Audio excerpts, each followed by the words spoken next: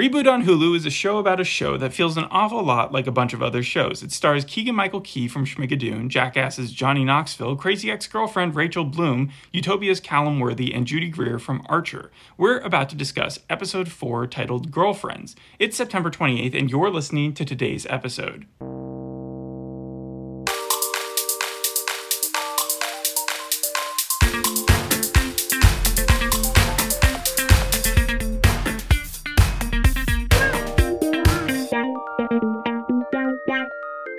I'm surprised at how bad this show is. What? It's bad? It's got a talented cast. It's got a decent Hulu budget. It's got an unoriginal premise, but one that I've always enjoyed since it's a satire on Hollywood. We have other shows like Episodes, the most recent season of Curb Your Enthusiasm, BoJack Horseman, Get Shorty, This Is Us, Kevin Can Fuck Himself, Irma Vep, Animaniacs. Like, they all like to take the Warner Brothers studio 30 Rock as well. And 30 Rock too, and just turn ahead on the production side of things and also like what actors are like in real life and make fun of them. But up until now, whenever a show does that, it also brings something original to the aspect. Episodes had Matt LeBlanc. It was a cutting satire. Kevin Can Fuck Himself turned its head on like what the woman realized when she was in the show. Course, yeah. Irma Vep had this weird like background to a show or a movie that existed 100 years in the past.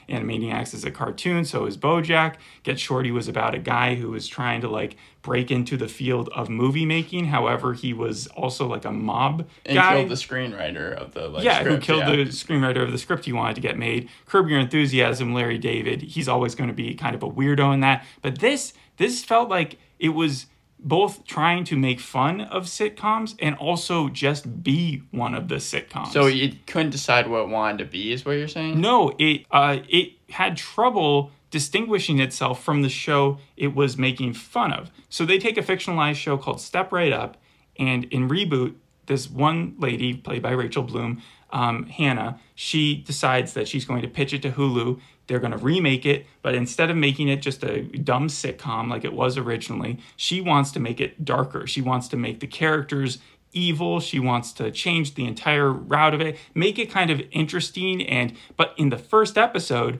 she's undercut because the studio brings in the original showrunner, who then ends up being her father, and part of the reason that she wants to take this show in a different direction. But he wants to bring it back exactly how it was. He wants to bring in like the old-timey writers to make these dumb, really cliche sitcom jokes. And so it's a constant battle back and forth. But you know who ends up winning? Probably the showrunner from the past. So far, it just feels like this show, Reboot, is suffering from the same thing that her show in the show. It's kind of meta, is struggling with. I've heard it's incredibly meta. Like, I've heard that's the whole show. In fact... well, it's not as meta as, like, Episodes, because with Episodes, you were dealing with Matt LeBlanc. You're dealing with him playing a persona of himself. With this, it's just them playing different characters. Reed Sterling, Clay Barber, Zach Jackson, Bree. Like, those aren't the names of Keegan-Michael Key, Johnny Knoxville. They're not even, like, related to how their personalities are. So it's not as meta as that, and it's not as interesting as that. It's more just like watching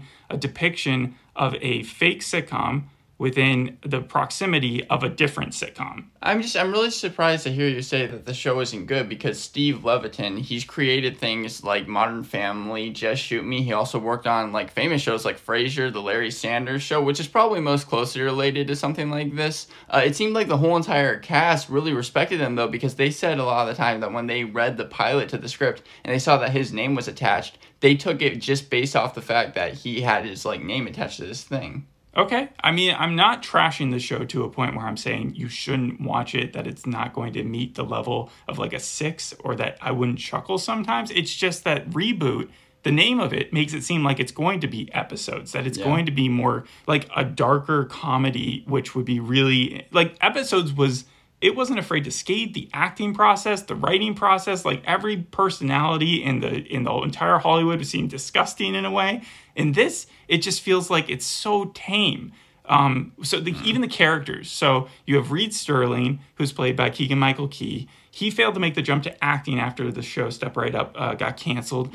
There's Clay Barber, that's Johnny Knoxville's character. He just does stand-up now. You got Zach Jackson, whose entire joke is that he's an emotionally stunted 24-year-old who used to be a child actor. Right. Do you know how old Caleb Worthy is? He's 31, but he's playing 24, but in the show, he's trying to still play like a teenager. Right, yeah. Yeah, Which is so strange that he was like an American Vandal and he was in his like late 20s at that time. Yeah, but when he was on all those like Disney, Nickelodeon type shows, he was also like older than probably than he just has a younger looking face. So they're kind of making fun of that. So that's probably the most pointed commentary where it actually applies to the actor too versus these other ones. Right. You have Brie, who just got divorced from a duke.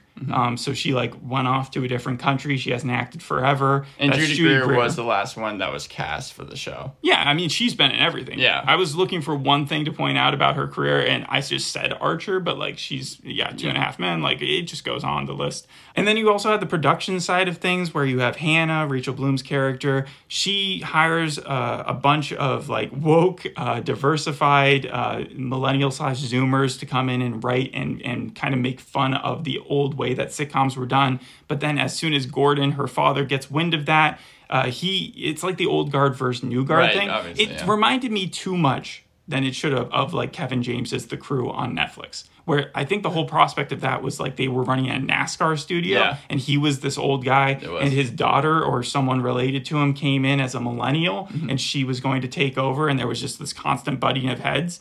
It shouldn't be millennial versus boomer hoomer. If you want to make a show like this, I feel like that could be maybe an aspect of it, but it shouldn't be the overwhelming main factor. Thrust, So she hires a bunch of those stereotypical Zoomers. He hires a bunch of really crass old Jews, as he puts it, and they fight it out until there's somehow they make the sitcom kind of a meld of just a slightly more edgy original version of what it already was. Kind of like we have a Fresh Prince of Bel-Air situation where like there's just more drama infused into the Step Right Up show. So and also like I mean that is making like commentary though on things like iCarly, for example. Where they mention iCarly. Really? They go through Hulu in the first episode when that's probably the best of the three, where she's pitching the idea to the Hulu executives. Very similar to how Curb Your Enthusiasm did it, but it was like different people cast as the Hulu executives. They were talking about all the reboots that had come out over the last couple of years. Like he was like, "Are reboots done?" And then they were like, "Nope, we have all of these." And iCarly was one of the ones listed. The last two shows we've done, Andor and Quantum Leap, have basically been reboots. So yeah. But every episode of this show is labeled after a different TV reboot, I think. Right. Yeah. His Girlfriends was rebooted, right? Yeah. And you have Step Right Up, New Girl, and Growing Pains. It's the first three. Yeah, and so we have basically three storylines that are going on in this episode. First, you have the writer's storyline, aka Hannah's storyline. The writers have kind of found a level of peace with each other, like they're making fun of each other, and that just basically is the Zoomers adapting to the old style, right? Which I found kind of like they're not even embracing that the old people could learn from them. I don't know. But it's about Hannah wanting to come out to her father because she feels like she needs to. Okay, yeah. Yes. You've never seen that before in a show ever, right? Where a character is struggling with coming out to their dad or their family. Yeah. And then the other one was the cast being concerned about Brie's new relationship with Timberly. And Timberly is this new character that they brought on, a very beautiful woman who like Hannah had cast as someone else, kind of less beautiful, and then her father came in and was like, "No, we need the views." And so like she used to be on a reality show called Fuck Mountain. So a lot of the jokes are about how she used to act. Like in the first episode, she was a terrible actress. Do you remember in Curb Your Enthusiasm? Yes, That's basically, she's just overacting every line. But Keegan-Michael Key's character, Reed, who is based off the showrunner, or that's what Gordon says, he teaches Timberly in the first episode, and then she's an amazing actress. So that kind of carries over. She's also very confident with herself. And Brie wasn't a lesbian, so like this was a first for her. Oh, like okay. Yeah. And so she's dealing with that, and she's like, "Oh my god,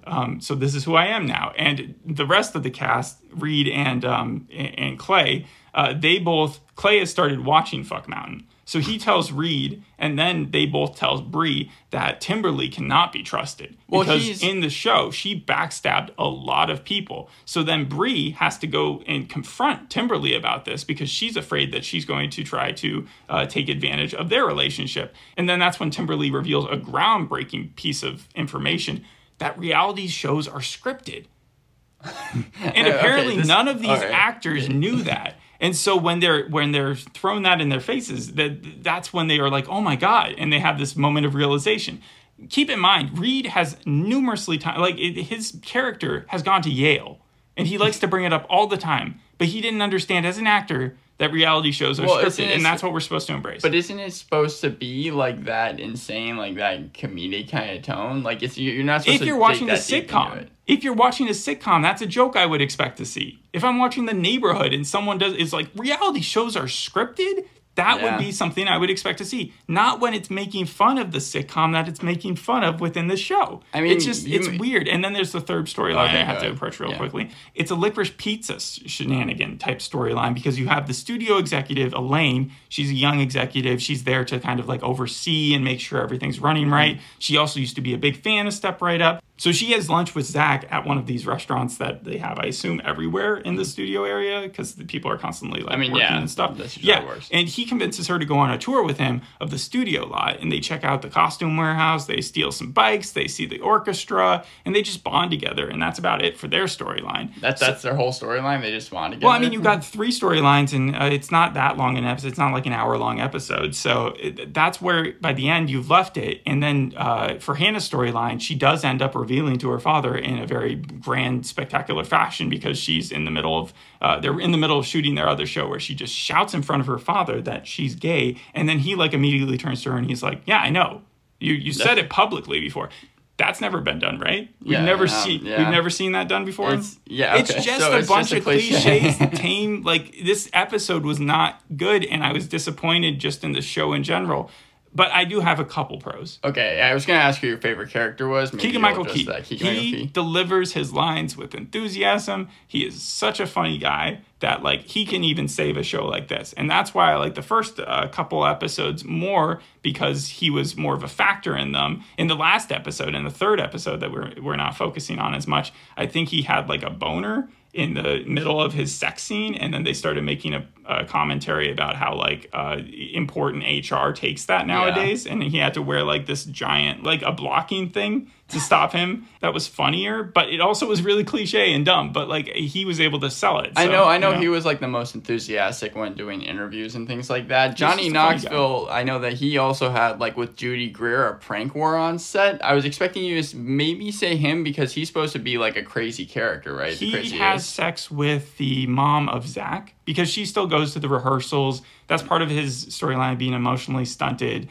And in the first episode or second episode, Johnny Knoxville's character, Clay, says, you got to cut her loose. Like, at a certain point, you're too old for this. And then he goes to do it for him, and that's when they start a relationship. And so she's still there, though. I mean, she's like one of the main side characters. Yeah. So, yeah, that's just the way it is. I know that Rachel Bloom, who played Hannah Corman. It's crazy. Like, that's the crazy ex-girlfriend lady. Yeah, she looks a little different. She co-created the show, so she felt like it was really easy for her to step into the role that she was being played. It just feels like the thing that made her famous was, like, also a show that kind of was cutting edge and making fun of itself, right? Yeah. And so you would think that this show would be able to accomplish that more.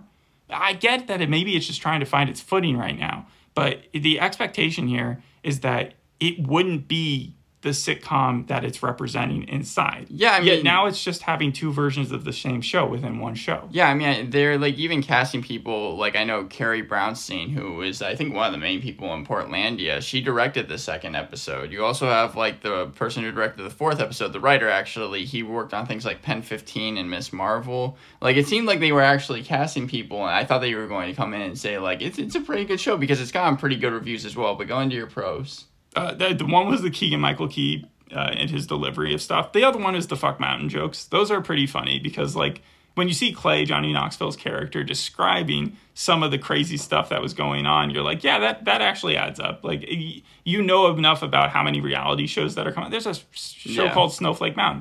There's Too Hot to Handle. There's like, this is just a merging of those ones. And yeah, you can make fun of the, if it was more of that type of humor where it literally is just pointing at a finger and laughing at certain things, that I would like that. It's strange because you said the show was tame, but Stephen Levitan said that one of the like benefits of being able to go on streaming is the fact that he felt like this show, at least out of all the shows that he's worked on, is the most edgy, so he was able to make jokes. For him, compared to Modern Family, yeah, sure, maybe it's edgy, but yeah, not even that much more so. So that it doesn't get that adult then. All right, so what would you give it overall, like, out of 10? This episode is a 5. It's not worth a watch. The show as a whole, I would give a 6. I think that I expected more, and it started off, I think, on a better note. It just feels like it's treading water. The show has an 85% on Rotten Tomatoes, a 76% audience score. The consensus basically said that definitely could have been edgier and more satirical, but that the cast was good and fun to see. Yeah, I mean, I don't understand why you would even do a show like this unless you were willing to go gung-ho on making it. Like, there's just so many with this premise at this point where it's like, do something different or go deeper into it, but don't make it so light. Yeah, I mean, as a 7.6... Keegan-Michael Key could have delivered those really hard lines. And so could, I think, the rest of the cast. I don't think this is on the cast at all. I think it's on the writing team. On the writing, yeah. I mean, I know that when they were shooting the actual show, they actually did film that in front of a live studio audience, kind of like how WandaVision did for its first couple episodes. And I guess another pro I could throw in there is when they do introduce the 2 writing teams, that could have been an episode. That would have been fine for, like, an episode. But the fact that they just have to reoccur, go through that, like, that's the long-running joke. It's just that the fact that these old people are very crass, like they're not afraid to make like fun of anything, and that they're talking about doing cocaine in the past. It doesn't even feel like it's for real. It just feels like I'm watching a sitcom. RogerEbert.com said, by framing an older sitcom with modern handling, the series becomes a meaningful rumination on TV comedy writing. They went on to call the characters likable. Variety gave it a middling review, writing, Reboot sets itself up for needing to do better, but only occasionally does. And then the LA Times said the chemistry among the cast pushes this series from good to exceptionally funny, and Decider said to stream it. So, like I said, it's gotten basically good reviews. And I said give it a 6 as a whole, stream it. Check it out for like maybe an episode, but I don't suggest the 4th episode. Yeah, like I said, Keegan-Michael Key was the first to be cast, and Stephen Levitan came to him a couple years ago. So he's had this like idea kind of in the back, and he said, while Modern Family was supposed to kind of show how his home life, this was supposed to be the other half of his life working on TV shows. In the first episode, when they show Reed finding out that he wants to take the jump back into the TV world with Step Right Up, they do say also that he had other scripts, that this was the first one that he read where he actually really was into it. So I think that might have just been a mirror to reality. Also, Elijah Coop showed up in the first episode as his girlfriend, which I found pretty funny because she was also in This Fool and The Future Man, and like it's been in a lot of the shows that we've done. As a cameo? Yeah, she's playing his girlfriend, and then the will they won't they between Reed and Bree is going to exacerbate afterwards. Like her and Timberly is probably not a thing that's going to keep up because Timberly is too cool for her. Like, that's very apparent, especially in this episode. And she's way younger. She's like 21 years old. All right. Is there anything else we want to say? Yeah, I just have a little bit more on the cast. Kristen Marie Yu as Elaine Kim. She played a recurring role on Jen in Last Man Standing, which was... She's the executive producer. And they used the same fake set used in Reboot as well. So it was the same thing. She runs into her boss when they're all dressed in their costumes on stolen bikes, and the boss looks at her for a second like he's going to fire her, and then he's like, no, I'm glad you're having fun. And then that was about it. Yeah, and then you have Caleb Worthy, as you've already mentioned, but he said shooting in front of the live studio audience was actually really fun because he missed doing it because he knew if the joke worked in the moment because he's done all those Disney shows, as we already mentioned. And then Chris Coach also worked on episode 4, and he's worked on things like Scrubs, Cougar Town, and Ordinary Joe. It feels like all of those shows. All right. Well, thanks for listening. We'll see you on the next episode. Hope you enjoyed this one. Bye. Bye.